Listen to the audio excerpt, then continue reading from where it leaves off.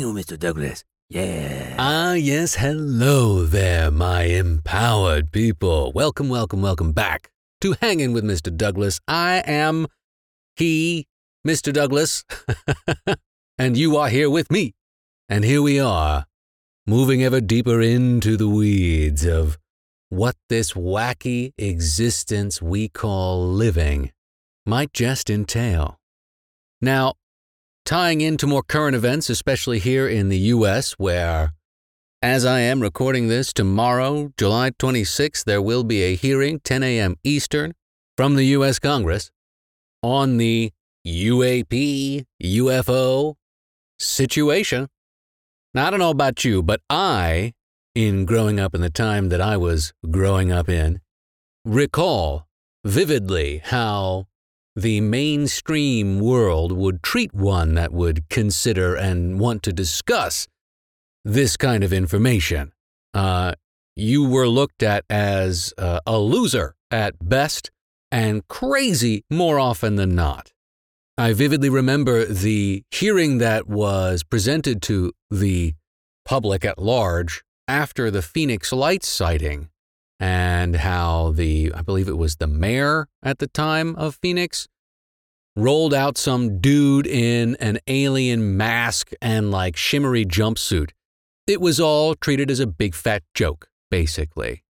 And those of us that wanted to take it seriously, myself included, were severely inconsistently let down by the establishment. And yet, fast forward to 2023, here we are today, having some very interesting discussions on mainstream outlets. To that point, however, and as we have discussed in previous episodes, thank you, Ingo Swan, for bringing it to the fore, power structures are not out to empower the individuals that keep the power structure a power structuring, right? That power structure is there to keep itself going. And so, to have what we are existing in now present themselves as taking this information seriously is very interesting to me and should be taken with a massive chunk of salt. Take it with a chunk of salt lamp, because something is going on. What it is, I don't know. But what I do know is that there's a massive track record of these power structures and authorities not being honest with those that they are claiming to govern or have power over. And so, to that point, today's episode of Hanging with Mr. Douglas is going to be discussing this situation in particular. And we're going to do it through the work of a gentleman named Michael Topper. Get ready, we're in the tall grass now. I first came across this guy, Michael Topper, listening to the Slavland podcast, the episode entitled Red List 26, The Etheric Body with Tom Montauk. In this episode, Tom Montauk talks about the people he's come across that he'd recommend reading and learning from when it comes to leveling up our psi power skill set. That podcast I shall link in the show notes. But after listening to that episode, I started the internet rabbit hole diving and digging onto the people Tom had recommended. And I came across a few PDFs of Michael Topper's work, and this guy has already blown me away. Michael Topper, who has gone by a bunch of different names as well, he's a person of massive intelligence and super deep depths of knowledge. Some of the names that he's gone by, according to some of the information I found, is Marshall Telemachus, Mother Terezu or Terazu, Morris Tarantella or Morris Tarantella, among others. So after this guy, Michael Topper, puts together a whole bunch of material, right, most of which was published apparently by this guy, Val Valerian, in a series of books entitled The Matrix Books, Michael Topper dropped off the map, just kind of disappeared. I have looked considerably over the internet and through many clicking of links and trying to find through forum posts a way to reach out. I have yet to make any success. If anybody else is taking up this search, this exploration, For contact information, let me know. I'd love to join. Because, at least from my initial exposure to Michael Topper's information, he knows to a pretty significant degree what's what and what very well is going on, as well as, or at least very well what may be going on, because I don't know. Regardless, the information that I've been exposed to by him thus far, and again, it's only been a portion of what he's put together, has been hitting the Goldilocks zone of several aspects of my pursuit of empowerment and understanding and awareness expansion. Now, the summary that I'm about to give is largely sourced from a website, which I will link again in the show notes, www.bibliotecapleiades.net, is where this information is coming from here when it comes to this summary. So, who is Michael Topper? Apparently, Michael Topper is an author of some of the most thick, deep, and rich esoteric literature on the fringes of the internet. According to his own writings, he started his spiritual career together with his wife, who he references as AAA, by practicing a lot of meditation and other commonly well-known techniques in the beginning of the 70s.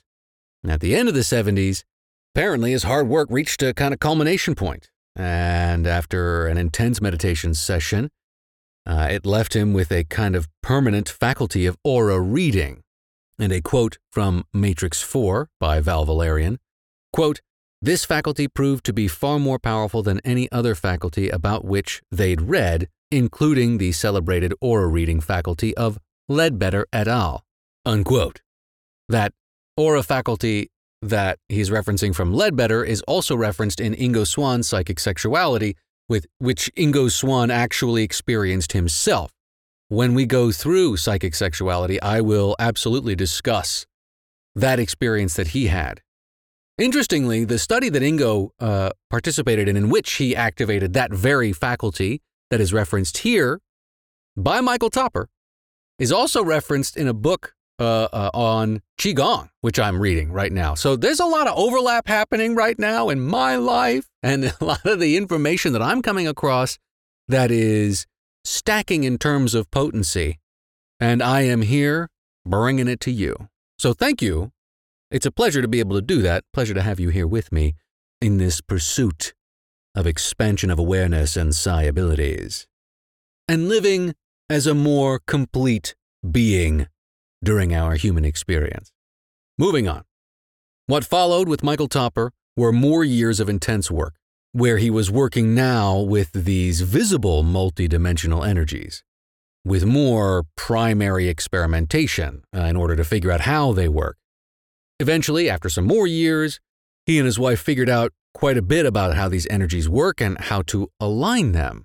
A theme, apparently, that is consistently reappearing over and over again, a theme that I've come across, at least in my readings of his work, is the axiom that humans' consciousness is artificially being limited due to its current low-level mind-body integration.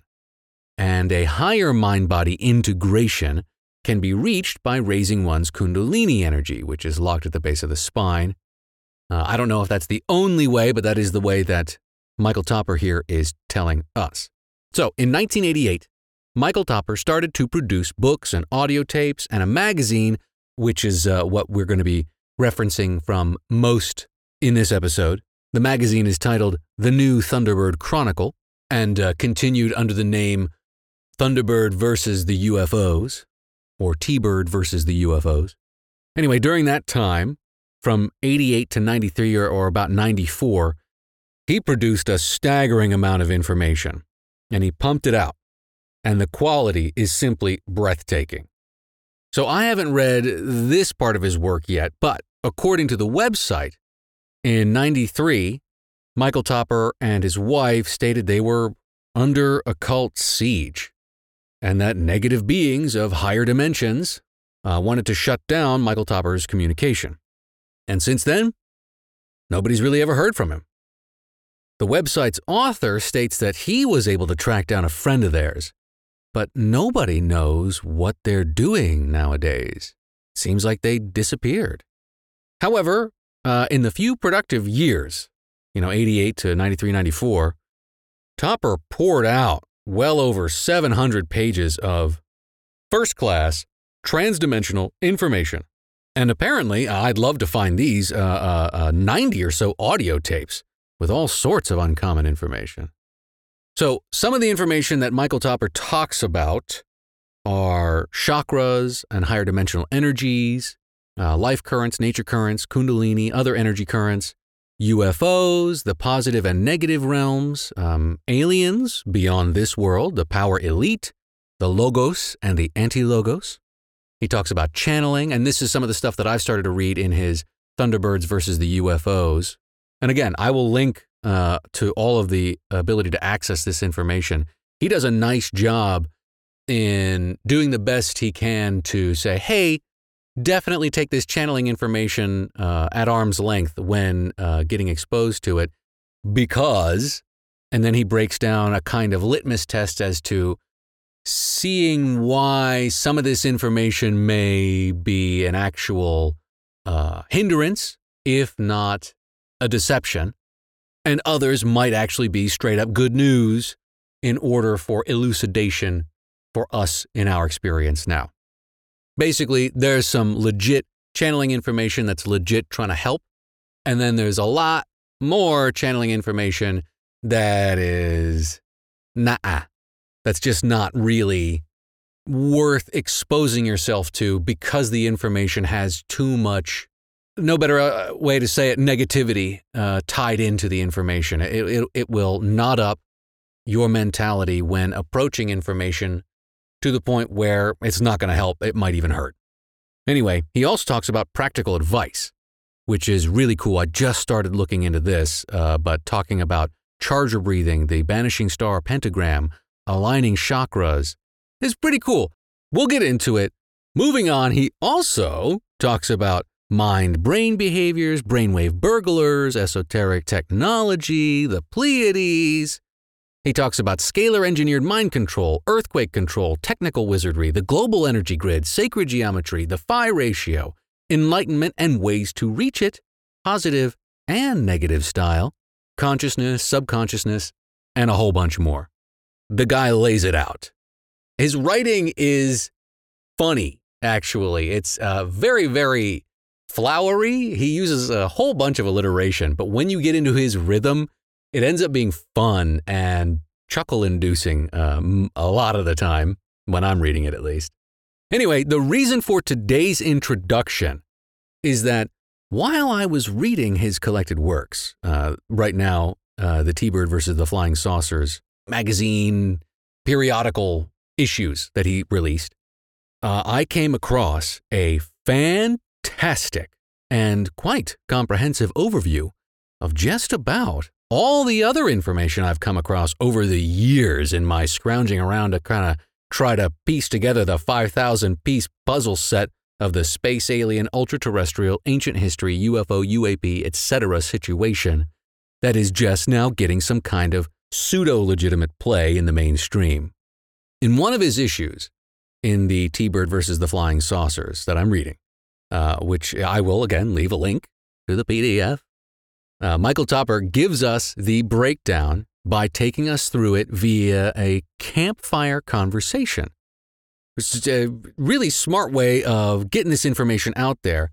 So it's a campfire conversation between the characters from the movie Easy Rider, played by Dennis Hopper, Henry Fonda, and Jack Nicholson. Reading through it the first time, right, my jaw just kept dropping lower and lower. He stitched together all this information in conversation form, and it's still dense. But to me, in my experience, this is by far the most palatable form, and again, the most comprehensive production I have come across when it comes to this information to date. So, I was inspired to turn it into an audio version. And that's what we have here for you today, my dear listeners, my dear telestai. Take every mind meal served up here with a grain of salt, for sure. I don't purport that this is the end-all be-all at all, but I will say it creates the most comprehensive tapestry of what multiple disparate and unrelated sources have stated in their works.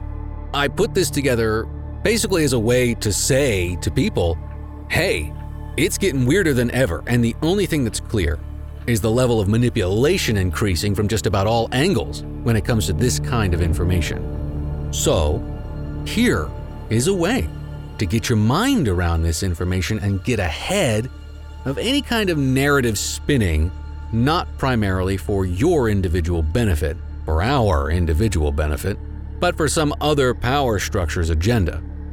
Allow your mind to steep in this information and consider it. Use your discernment. This way, what might be flung at us through manipulated mainstream channel dissemination stations will not be wholly new, and will have much less of a chance to take us off our guard. So, without further ado, enjoy the audio production written by Michael Topper, what I call The Situation. Here we go.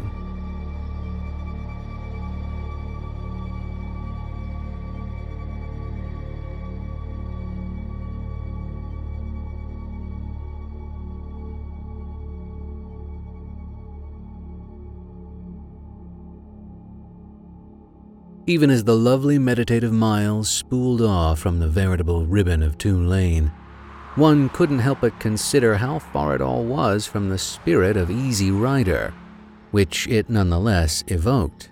Indeed, quote-unquote, what a long, strange trip it's been. One recalled the most famous of celluloid scenes from the 60s, in which Hopper and Fonda gleefully conspire to get Jack Nicholson's straight Southern lawyer stoned for the first time, beneath a wooded American night sky. And Nicholson proceeds to take them on a trip as he loosens up and begins the celebrated soliloquy as to how those satellites are often saucers in disguise, and how the space people have been monitoring this planet for ages. One remembered the dream-lidded dubiety of Hopper's Billy and Fonda's progressive facial register of his trademark far out. Suppose, in our collectively stoned condition, the scene doesn't stop there, but goes straight on, in an exponentially paranoid time ellipse, as Nicholson keeps puffing and proclaims,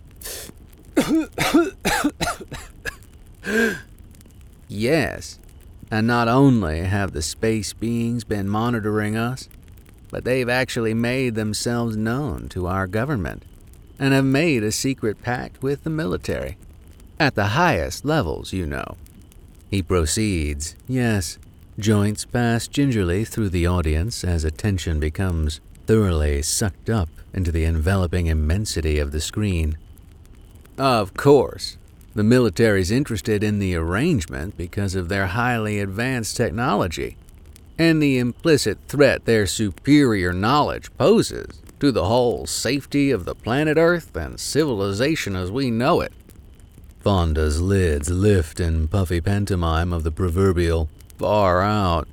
But what the space beings are interested in is interbreeding with Earth women in order to improve their genetic stock, which has been severely damaged by nuclear holocausts on their own world.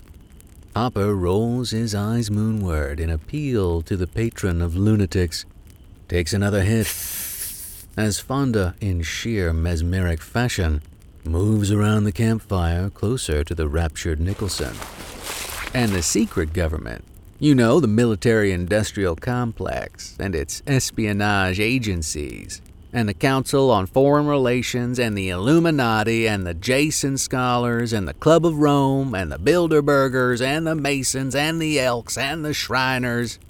The secret government decides to the aliens' terms in the hopes of keeping their abduction activities to a limited basis that can be supervised. So we exchange the promise of a full list of the borrowed citizens used in their genetic experiments and returned undamaged for the guarantee of acquiring their advanced scientific knowledge so we can forge far ahead of the Russians and at the same time raise ourselves onto a par with the space beings, of course." Jack continues, staring slit-eyed into the fire. "We figure these space beings aren't used to Earth deals. Our military figures that it's slickered these rubbery-skinned rubes from Orion, And all the while it doesn't realize that it's they themselves that have been slickered. Well, I suppose these space dudes have fine print in their contract? What'd they do, have you for their attorney? Hopper jeers, bogarting the last of the joint that's lingered 12 eternities as an idle glow in the shadow between his fingers. That's correct, Jack forges on. The fine print, as you so sagely remark, implicitly stated that these space beings had just been given carte blanche because of a little-known clause of cosmic law, which was just not the Earth government's forte. And that law states that the sanctity, the internal self-contained development of a planetary culture or society cannot be violated except on invitation, extended to an outside agency by the free will of that culture, through its overt or implicit representatives. Come again? Fonda interjects after what seems to be an interminable suspension of time, every audible nuance in the crackle of the campfire meticulously subdividing into separate infinities of tone. You heard me correctly, my friend. It turns out that once the invitation is extended by making a pact or treaty, the space beings that are negatively polarized, and therefore not honor-bound to observe the specific terms of any agreement, are perfectly able to maraud and plunder according to the actual spirit or true character that originally sparked the agreement. Since the whole treaty was inspired in the first place by designs of military supremacy, control, and conquest, the space beings of negative orientation take that to be the real governing terms of their own activity. So the military comes to find out that they have violated the agreement, that they've only been submitting fractional lists of the actual number of unsuspecting citizens they've been abducting and subjecting to genetic experiments, medical examinations, brainwashing, and post-hypnotic suggestion, amnesia monitor implanting of a surgical type, and so forth. So, what exactly does the military and the secret power structure do when it finds out about this infraction? Fonda asks, spellbound with the tiny image of the bonfire dancing in each glazed pupil of his eyes. Well, naturally, it goes right ahead and uses as much of the alien technology as is doled out by the comparative eyedropper to abduct and brainwash and implant U.S. citizens as well. Good! Hopper chortles. We'll retaliate the execution of U.S. hostages by taking American citizens hostage and executing them ourselves. That's sort of the logic, all right, Jack drawls. You see, what the government started getting concerned about was the number that really seemed to be involved here, and that it wasn't only miscellaneous citizens they were finding with missing time, but military personnel, government officials, and people in key positions of power everywhere. Cut back and forth to successfully tight shots of Fonda's far-out expression. Well, the government begins to figure that the only thing it can do is either go to the American people through the mass media and confess the fact that it had closed a bad deal behind everyone's back and appeal to the enlightened concern of the general citizenry, or it can clam up, spare itself the embarrassment and the implicit revelation concerning the character of its routine behavior patterns, and develop its own preemptive strike capabilities using a combination of what it could extract from alien technology and the advanced work of its scientific minds. So, Fonda seems to pick each separate piece like glass from the cells of his brain. The government must have figured out that the extraterrestrials don't just want to borrow from our gene pool to splice a few codes into their allegedly fatigued systems? That's right.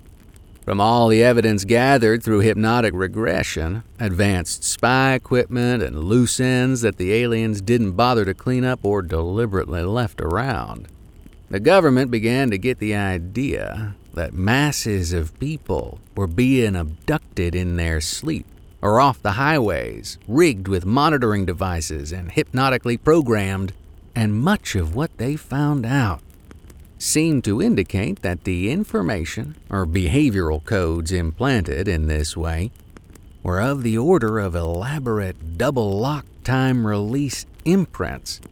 Because of the complex way the aliens folded the information into the hypnotic recess of people's brains, the programs themselves couldn't be retrieved.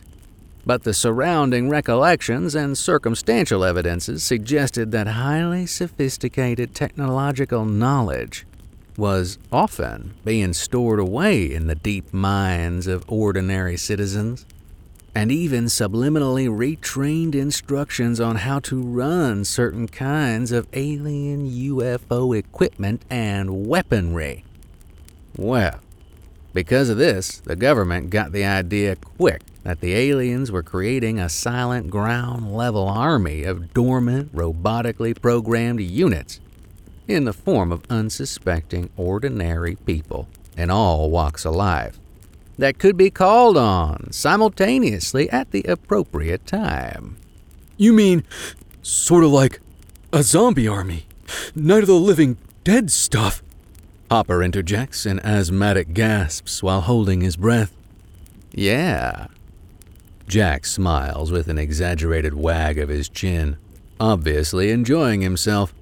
Well, the government and military-industrial espionage bankocracy complex isn't going to play second fiddle to anybody's plans for world conquest, let alone aliens from some other system of space and time altogether. And besides, such nefarious activities also began to look very much as if they can work directly to the benefit of the power structure in order to consolidate its global hold even further, if played right.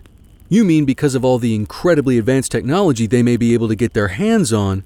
And also because the threat of an alien from outer space takeover, if regulated and timed and released just right, could create the kind of unprecedented situation that could totally disorient human psychology and cause everyone in their panic and bewilderment to submit willingly to the martial law order of a world totalitarianism.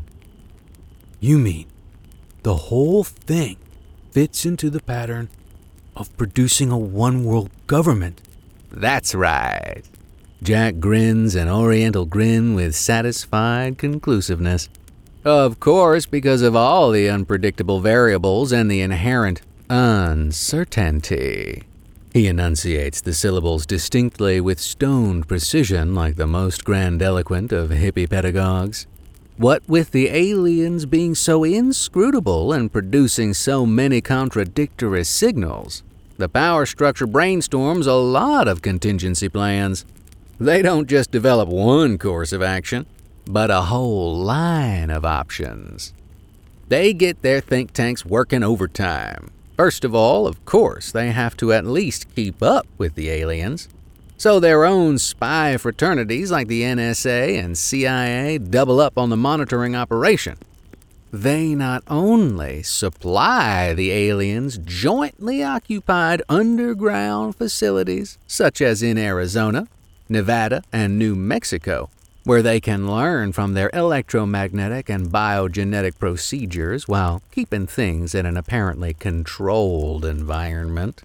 But they subject the people used as guinea pigs there to a double operation, a covert duplication of the aliens' procedures where the government independently kidnaps the same and other people in order to use what they've learned of alien technology to implant and program them as well, to monitor their activities, experiment with radio-hypnotic intracerebral control, telepathic transmission of orders, long-distance disruption of behaviors through ELF, combinations of drug, hypnotic, and electromagnetic brainwashing, and so on. In fact, the government starts experimenting from the very beginning at super secret facilities like Los Alamos, on forms of genetic breeding and exotic DNA intervention aimed at beating the aliens to the punch where it comes to forming an indigenous Earth-based super race, or alternatively a biologically programmed and obedient cast of homemade androids, disposable organic robots, to perform menial or dangerous tasks, suicidal missions, so forth. Also, of course, the secret government pursues a technology of cloning so as to be able to actually substitute hypnotically obedient robot drones for key government and communications personalities. Yeah, I know a lot of politicians and more than a few news anchors that answer to that description already, Hopper exclaims, peering cross-eyed through the rings of smoke he's puffed toward the pulsing fire. It seems that all this time the secret government has led official science at the popular level into safe lines of development, where the really advanced and revolutionary forms of the super science that was already largely in the military's hands would be screened from view and go unsuspected by the vast majority. Wait a minute! Hopper seems to explode like a pine log popping in the fire. How the hell does this all-powerful, cryptic goddamn government of yours manage to do all that, huh? Stoned indignation to the superlative degree. How do the authorities manage to keep scientists from discovering things in the natural course of practicing their science?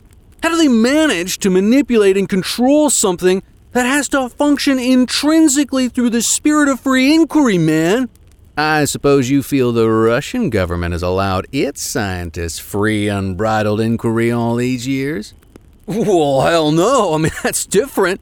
Everyone knows they've been hamstrung in a lot of ways by the arbitrary imposition of communist doctrine, dialectical materialism, all that.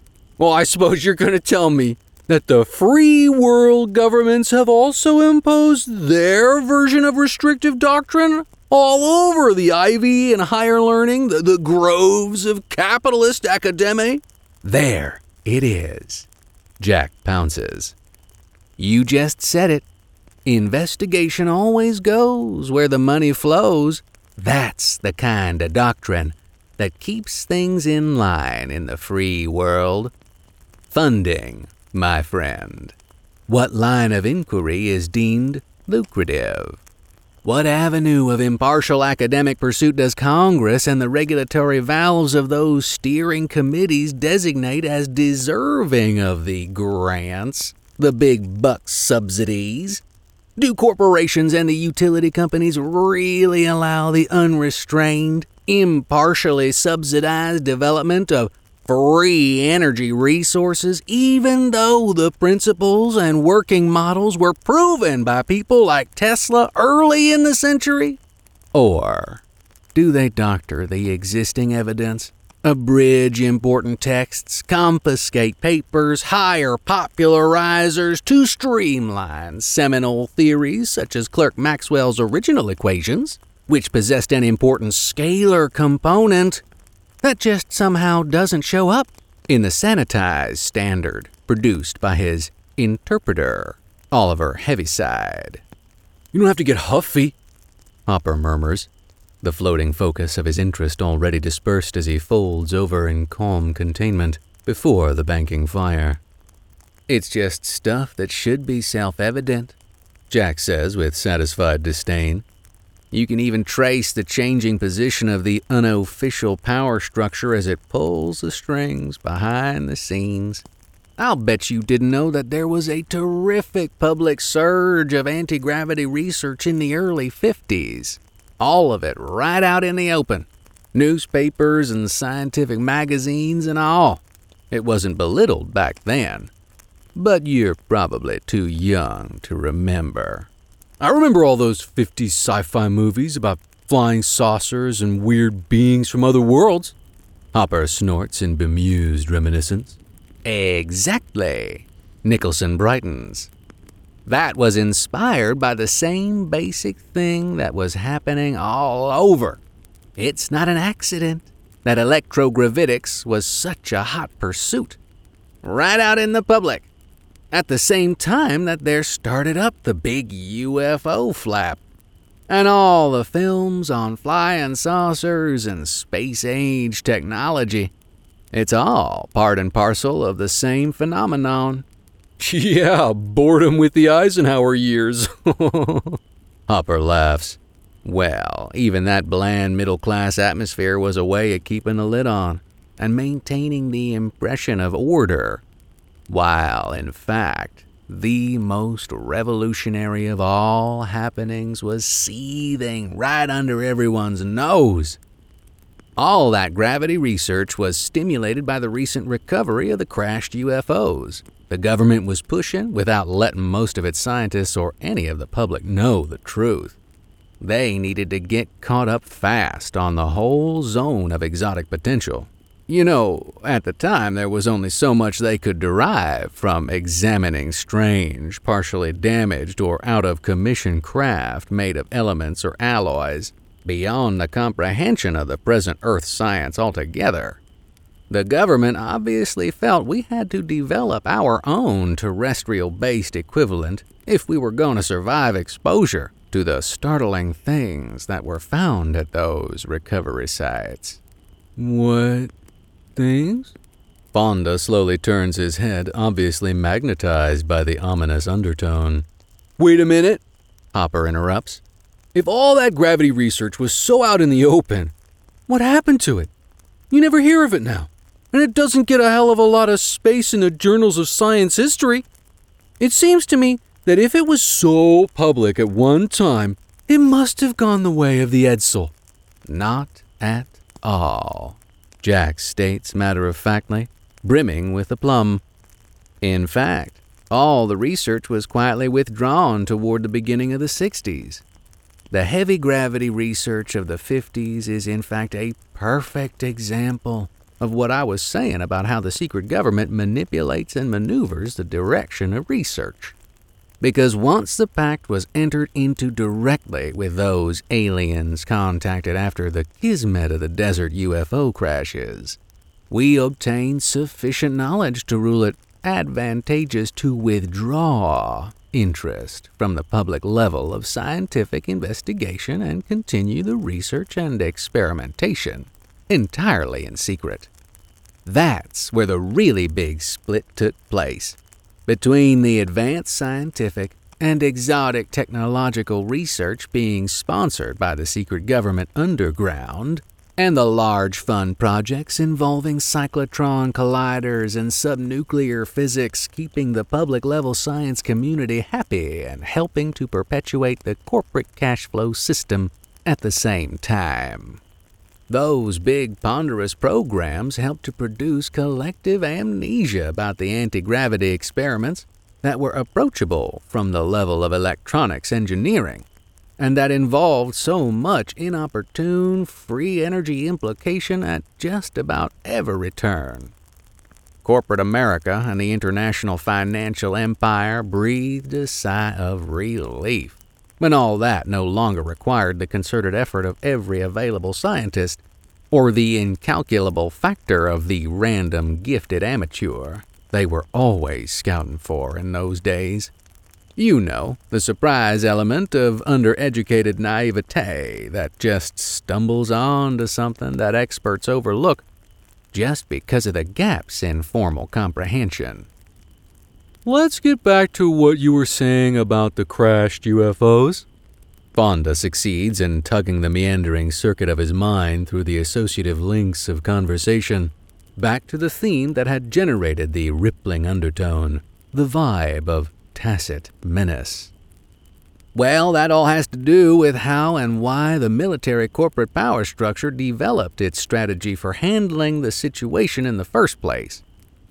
It seems the secret government was a little dubious about these Space Brothers since they first crash-landed in Roswell, New Mexico, and Four Corners in the years between 1947 and 1949, since they not only recovered alien bodies from the wreckage, but the spare parts of missing military personnel. What? Fonda's bloodshot eye slides to its very corner under a limp awning, where it peers obliquely at Nicholson. You mean these space beings were carving people up? And this was all known from the very beginning? It seems there was all manner of confusing specimens aboard the first crashed ships, and it was never really clear to the powers that be whether these wrecks and their contents were staged for maximum emotional impact. You know, in order to create deliberate confusion. There was all sorts of weird stuff on board those ships that were subsequently taken to Holloman and Edwards Air Force bases. There was allegedly an array of space-being fetuses hooked up to tubes and surgically altered to have more human features. And there were carcasses of dead crew that showed bizarre insides at autopsy, like a chlorophyll-based circulatory system, suggesting some nutritive process of do-it-yourself photosynthesis. Wait a minute, Hopper interjects.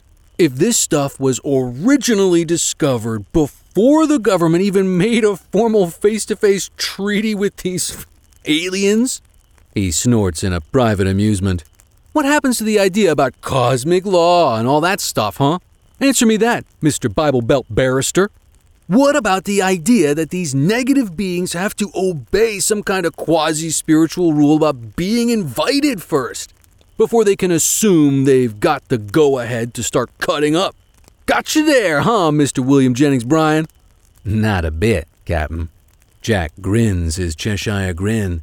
For it seems the power structure is so damnably compartmentalized with its nests of secret groups and agencies inside other secret groups and agencies that all along the left hand has not really known what the right hand has been doing. You mean somebody in the government had already extended the invitation to them? Uh-huh. That is correct, my friend.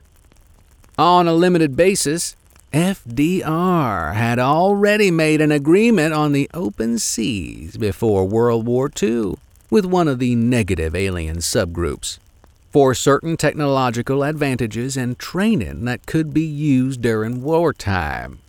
Of course, the aliens had already entered into an even more extensive agreement with the Nazis, but Roosevelt didn't necessarily know about this. Boggles the mind. Hopper's mind seems to drift off with the attenuated distraction of his voice. Disconnected segments, miscellaneous bits will occur to him in the course of the next day, no one edge fitting to any other. Of course, the space beings had always been beaming the electromagnetically enhanced thought waves toward Earth people and especially influential figures, so as to entice them subconsciously and lead them, without their knowing it, of course, to the point of psychic readiness, where they'd be willing to enter into some such pact once the beings revealed themselves and demonstrated some of their marvelous capabilities. I see. Well, this sort of thing has been going on for time immemorial. Jack settles into his most lawyer-like demeanor, about to expound the brief for the prosecution.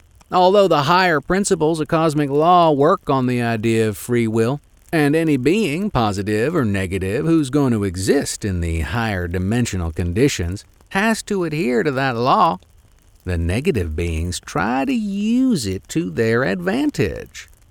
It's beginning to become well known that they trick the free will variable operating through souls connected to the screening devices of the lower dimensions, so that those souls acting through distorted or deliberately engineered information of an imperfect, partial, or invented character are induced to take willed actions which make them unwittingly vulnerable to direct alien coercion and control.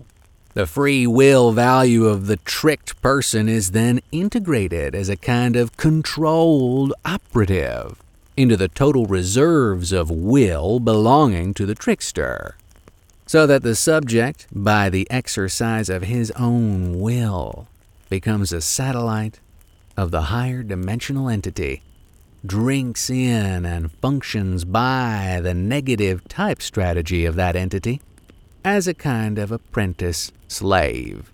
They become psychically meshed in a distinct hierarchy of control, a kind of cosmic pecking order of a very military-like mold, where the most clever is augmented and enhanced by the psychic conscious energies of all whom he's influenced to accept his imposition and bracketing guidance. That must be why the military seems to be their most natural target, Fonda muses. Exactly. It's the form of organization most predisposed already to think along the lines leading to the type of entrapment they specialize in. Once they get that mentality going, it fills in its own blanks, and in exactly the way the negative alien forces desire. So, even though the negative beings of the higher planetary dimensions can't enter directly into a developing system like Earth and just take over with their clearly superior technological control, they don't want to either. It seems that's not their game. Their real game is to induce the free will development of an elite control group that will progressively seek to dominate and enslave all others. And in so doing, the aliens will have succeeded in allying and properly polarizing the spirit of a number of souls that then become valuable to them as functional additions to their sum psychic mass, the total spiritual power that they can bring to bear in and through any given dimension. Fonda's face seems solidified to a veritable freeze, fixing his features to their far-out mold. This is why throughout history they've been around, and there's been evidence of them, like descriptions of the craft and beings in the Bible or the Ramayana, inexplicable relics like crystal skulls or the peculiar patterns at Nazca. But they've never just entered overtly into and taken over our history as you'd expect any hostile civilization of unstoppably advanced technology to do. Rather, what they have been doing is subtly influencing the course of our surface histories and the formations of our systems and governments from behind their dimensional veil, so to speak, at a respectable distance, sort of at arm's length, until they can feed us enough rope indirectly with which to hang ourselves. Once we're in the predicament of apparently having to request their aid or the type of counsel they're suited to supply, they can mount an invasion force adhering to the ladder of the cosmic free will law, while raping and plundering the very spirit that functions throughout that law. So they hang out at the margins, so to speak, and beam their repeated thought messages, their modeling images or archetypes into our psychic atmosphere, where we tend to pick it up or pass it by according to the affinities that always originate at the level of the free will variable. In that sense, you can say we're always behaviorally influenced, either internally by a tendency of our subconscious patterns or inbuilt autonomic codes, or externally by a bombardment of positive or negative rays of light energy according to the type of entity that seeks to resonate our psychic atmosphere. We're behaviorally influenced, but not controlled. At least not until such time as we might fall prey, because of the passive habit of our will to the type of coercive, mechanical, or formal regulation such passivity implicitly invites. So these dudes, hang out in their little saucers and cups above the planet and sort of shoot pirate radio broadcasts all day long. Oh. Hopper takes obvious pleasure from his rhetorical query as he strokes his stubbly beard. Ah, here's the really weird part about it. You mean it hasn't been weird so far? It seems that all the ancient stories and folklore about forbidden caverns, underground systems of tunnels going down into whole other worlds beneath the earth and so on, like Sesame and other tales of secret openings in the sides of mountains, mysterious holes in the middle of the desert, have a basis in fact. Pass that joint, would you? Whereas we're taught to believe that there's basically a solid mass under us, compressed into magma and intense temperatures toward the core, there's actually an entire mediating world of levels and intertwined passages like a gigantic ant farm that snakes to incredible depths and stretches all across the globe, connecting landmasses and continents by secret tubules and running under the ocean floors. And there are all manner of civilizations in the vast underground caverns that are connected by these passages, some of which are populated by the ancestors of ancient refugees from surface cataclysms, some of which are inhabited by alien life forms from other dimensional galaxies of space and time that find it's much more convenient to establish these quasi-permanent underground outposts than to shuttle back and forth from their native worlds to this. And why, pray tell, do they want to set up shop here in the first place?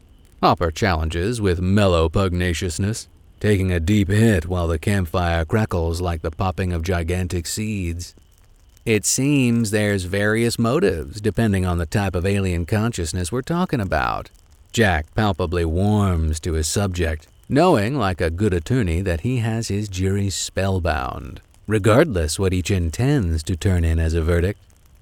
There's good aliens who want to be of help in furthering man's evolutionary development and spiritual knowledge, so that he can someday sit on the intergalactic council of cosmic caretakers along with them. And there's aliens that are basically neutral as far as man's own development is concerned, but are involved by scientific curiosity. Usually these types of aliens require Earth as a kind of watering hole, or colony of natural resources. Of course, some of those natural resources have to do with man's genetic makeup, which these beings find hardier than most of their own, since their development is necessarily advanced along with the accompanying age of their son, and their hereditary vitality is consequently tracing the downward side of a bell-shaped curve. Their residency underground is sort of like setting up a field laboratory. Occasionally, they abduct surface people, basically women, but sometimes men, and take them to their underground labs, where chromatic materials are removed or certain types of genetic alterations are made that they feel will eventually contribute to a better strain of their own hereditary splicings. These types aren't basically harmful, or they don't intend real harm, although the trace impressions of abduction can be traumatic to the human psyche, even if they're subconsciously buried by mesmeric programs, since these aliens don't understand human emotion very well. You have that roach, man? Then, of course, there's the bad guys. These fellows are basically the hunters of existence. Their whole behavior pattern has to do with conquest. Since they're spiritual hunters, of course, from the higher planes of being, they're really interested in creating a vast psychic network of control, like an extending webwork emanated out in all directions of space and time from the commander-in-chief at the center. This central commander is like the bull of the herd.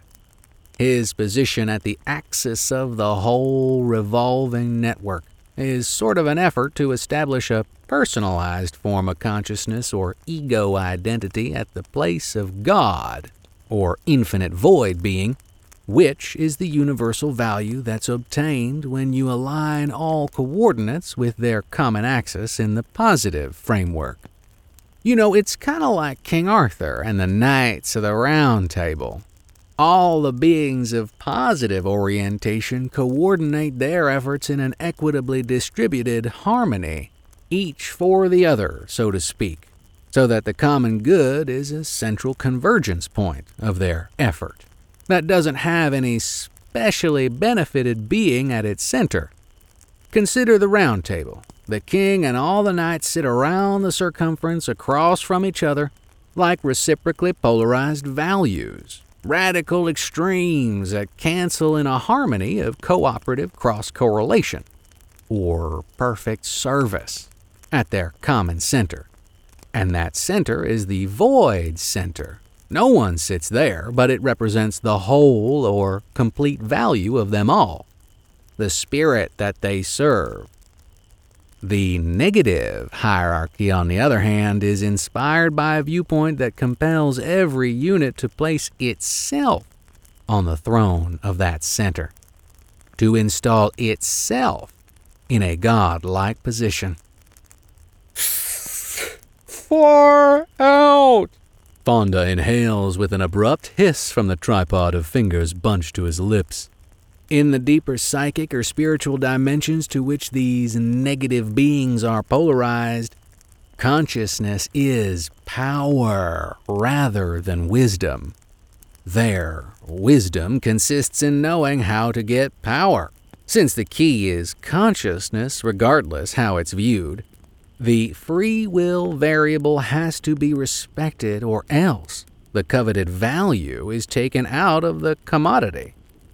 The soul that's drained to oblivion as a strictly robotic reflex or programmed response mechanism may be usable in the way that machinery is usable, but the significant recruit is the one who's been taken by trickery, so that his free will variable is basically intact, but aligned in psychic congruence with the pattern secretly imposed on it that allows the actual energy potential of the consciousness variable to be integrated into the aura of the dominating or victorious will. The recruit has chosen to polarize negatively, regardless of what he thought he was doing, and conserving that conscious value as it's effectually added to the sum potencies leashed to the leader's own auric field, thereby magnifying it, represents the real point of the negative game. One of the corollary rules of the game is that all those who can't be led to polarize negatively should be led away from polarizing positively, and ideally tricked into accepting a form of slave service as either preferable or inevitable. In this way, the negative being ideally picks up all the pieces on the game board and wins. So, what about those tunnels? Oh yeah, the underground caverns and passageways actually intersect different dimensional doorways as they go down, so that beings from various planetary dimensions of space and time can find their correlative dimension in certain of their pockets or strata below, rather than on the surface with its very precious and specialized atmosphere of physical brain conditions. The inner energy atmospheres associated with the tunnel systems below ground allow beings from other planets and galaxies representing higher dimensional composites, or ratios of alignment, to dwell in corresponding conditions for sustained periods of time. Thus, these different beings don't really live on Earth in the sense that we think of it, and yet they don't have to hover in their own contained atmosphere aboard their saucers around the margins of the Earth crust, periodically returning for replenishment to their planetary origin. Instead, they establish these quasi-permanent outposts underground. They've been with us since the dawn of time in one form or another, and have intermittently interacted with Earth beings above ground according to conditions and the screening cycles of the planet's energy network. What's that? Well, it seems Earth has a system of biomagnetic fields and pulsating currents, that resonate the planetary envelope, producing a variable aperture or screening effect, making it more or less difficult for beings of any particular polarization alignment to penetrate the prevailing field circuitry at the surface. Part of the work of the negative beings, in fact, is to induce activities of people at the surface that will serve unwittingly to alter the resonance shell, so as to weaken its shield. A good part of their plan involves getting Earth beings to violate the encoded energy net or magnetic filtering mechanism of the planetary envelope. I guess it doesn't take much to figure what that activity consists of. Well, besides the obvious stuff like detonating underground nuclear weapons, tearing holes in the ozone layer, and altering Earth's respiration rate by stripping her forests, there's the less well-known stuff. Such as? Holes are beginning to appear in Hopper's memory circuits, causing him to forget momentarily his skeptical hardline on the matter. It seems that the negative aliens have furnished the military a lot of technical knowledge about how to engineer resonance frequencies, and even the fields that underlie subatomic physics. They've been given the basic means whereby they can duplicate some of the aliens' own manipulative activity. And of course, the military's eager to compete with the aliens according to their scenario of preemptive first strike capabilities. Just what does this engineering allow them to do? Well, first of all, it allows them to scramble atmospheric resonance frequencies so that the field in which our optimal brainwave patterns function is dislocated. More specifically, it allows them to tailor certain interference effects mainly involved with ultra-low frequencies in such a way as to skip intervening space. That means they don't have to propagate in a straight line, but can coordinate fields to critically integrate and interfere at distinct target points, producing strictly local and discontinuous effects as if out of nowhere. This means they can disrupt communications, produce implosions or explosions, carry brainwave scrambles to distant points, lock into the biomagnetic patterns of birds, animals, or sea creatures so as to trick their instinctual radars and substitute artificial trajectories that will home them all unknowingly along aberrative courses. Wow, you mean like beaching whales? Uh-huh.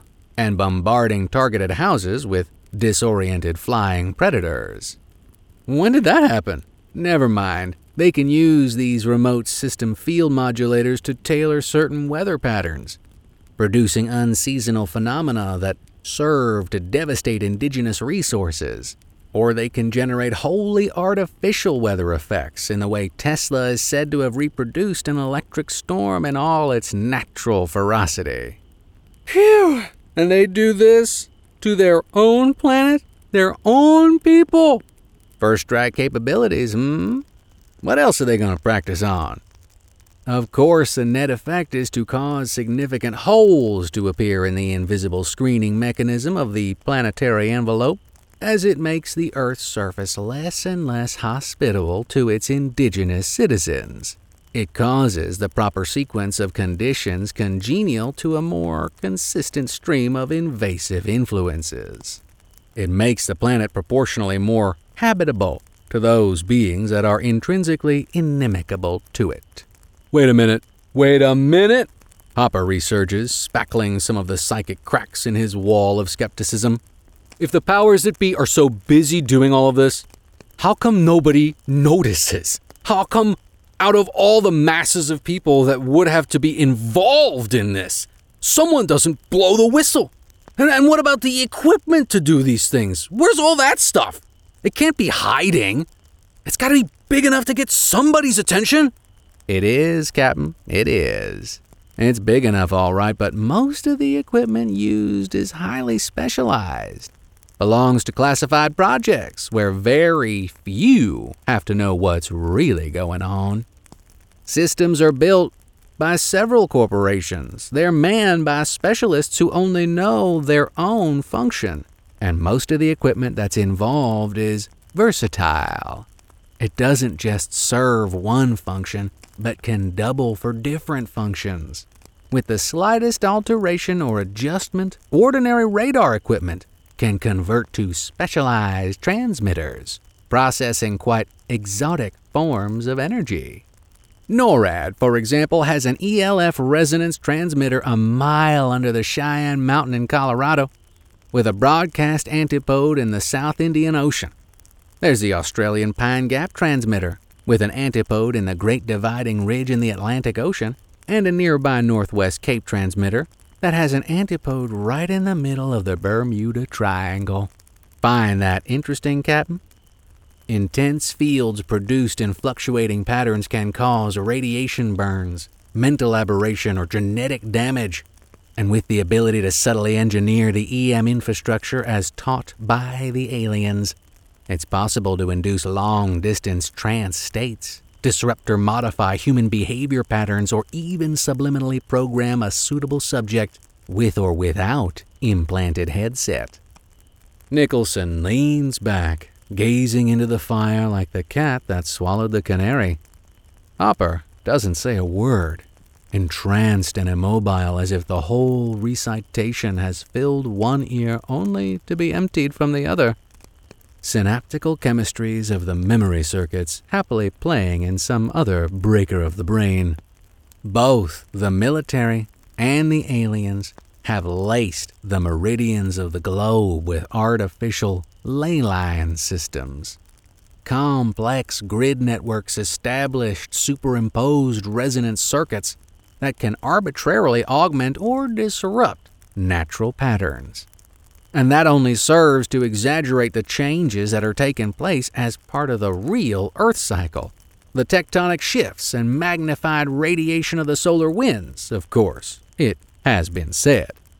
Jack drawls with a sly sideways glance at Hopper and Fonda that the effectiveness of the artificial grid network will only be maximized and operating at full capacity if and when an axis tilt occurs that wobbles the polar alignments.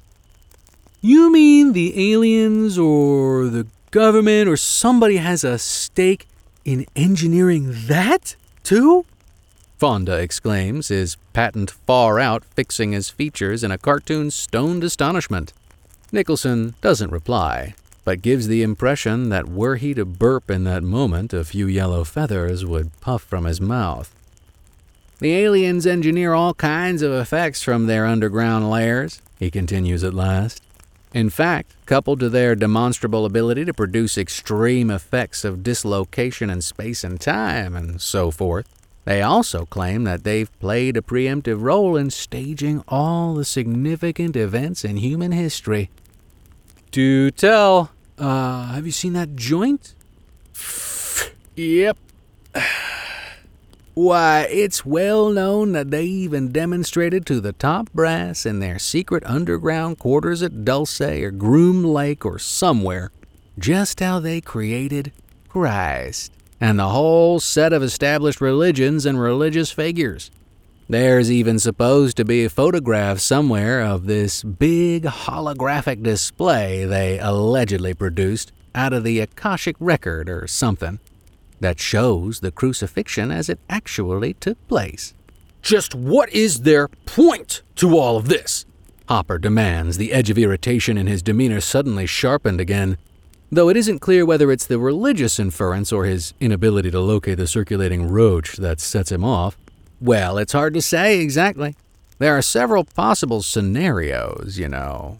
One train of thought believes that they have done this to disabuse us, for one reason or another, from the very idea of conventional religiosity, to create a disenchantment so they can forsake the crutches of organized religion that they provided for us in our younger days, and follow them into the higher dimensional training of space-age spiritual technology. Another train of thought believes that they've done this because they want us to recognize them as the custodians of our most sacred ideals and traditions. Again, so we'll be willing to follow them wherever else they lead. Exactly. On the more negative side, of course, Some suspect it may just be a ploy to demoralize the human family and its leaders, undermine the confidence they've traditionally had in their cherished institutions and belief patterns. The kind of thorough dispiriting that would take place if the impact were strong and unexpected enough would naturally have repercussion throughout man's system. It would even impact his biology, his physical stability. It's well known how negative or anxious psychological states weaken the immunology networks. You can imagine how many generals and top brass with big egos backed by God and country were taken down several pegs by a bunch of little gray Gumbies from Beetlejuice when they started showing their family slides. All you have to do is undermine confidence and let a state of depression set in. The mind is much more vulnerable to suggestion when it's morally defeated, when the resistance systems are fatigued by sudden overload. On the other hand, Hopper opines in a sudden maniacal staccato precisely borrowed from his Blue Velvet character, isn't it just possible? This indirectly validates the whole spiritual thing. Like, doesn't it just act to put the whole church bag in a positive perspective? Give it a new lease on life by reverse psychology.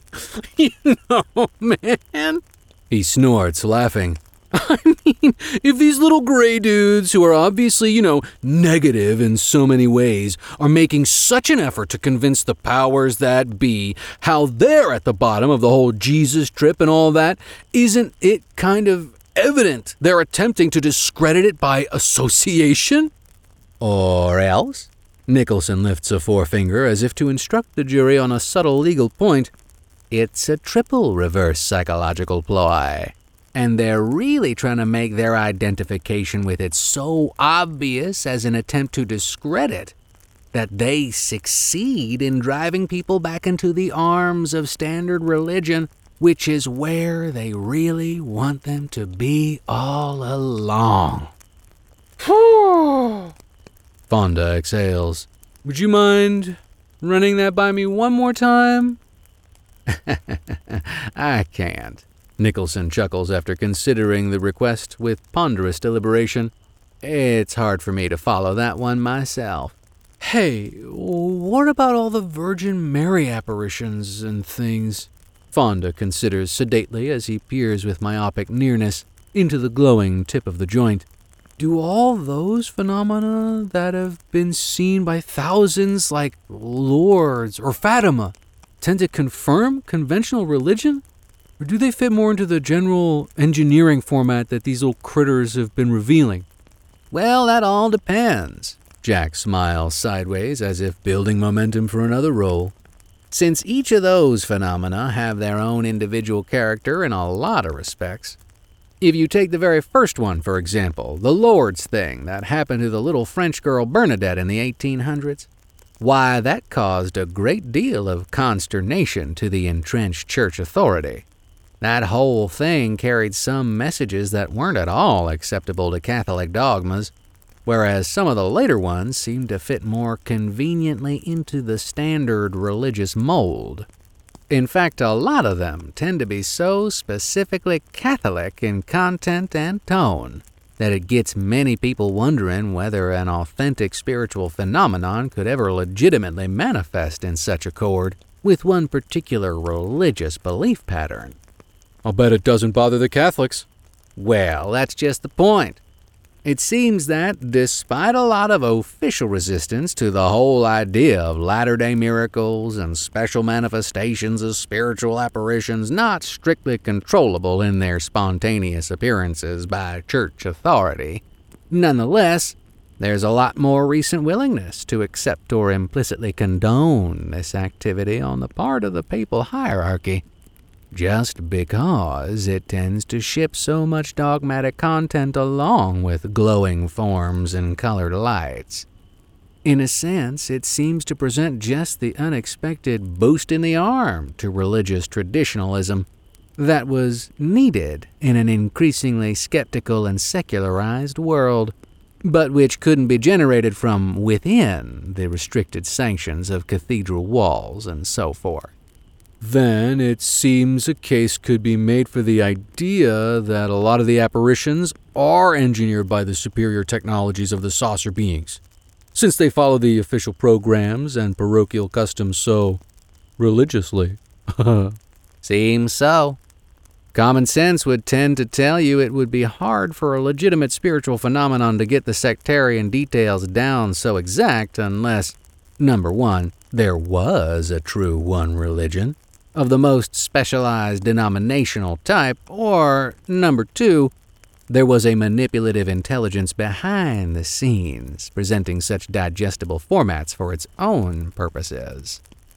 An important point to not forget in all this: Jack stirs the embering campfire, sparks leap from the twirling tip of the twig, is that the space beings could be telling different groups different things for different purposes. Like what, for instance? Like, for instance, we only know about that display they apparently put on in private for the top brass because of an information leak. Maybe that disclosure wasn't meant for the majority of people, just for the generals and the corporate popes that run the show. Maybe that hologram National Geographic special on Golgotha that beings put on was only meant for certain eyes, so that they could be weaned away from any residual attachment to the religious formulas that keep the majority entranced. Maybe they needed to take away the last conditioned affiliation to the docile sheep mentality so that they could be more easily led into unrestrained lust for total power. These big boys would be the souls the space beings intended to capture, to enlist as buck privates at the bottom of the pecking order of their own psychic hierarchies, and the majority of mankind that wasn't already predisposed or basically committed to self-serving power aggrandizement would comprise the souls the space beings intended to enslave, through the unleashed manipulations and diabolicalized machinations of the former. Far out! Wow! Hopper breathes, looking starward in a kind of awe at the conceptual magnitudes so suddenly sprawled out before him.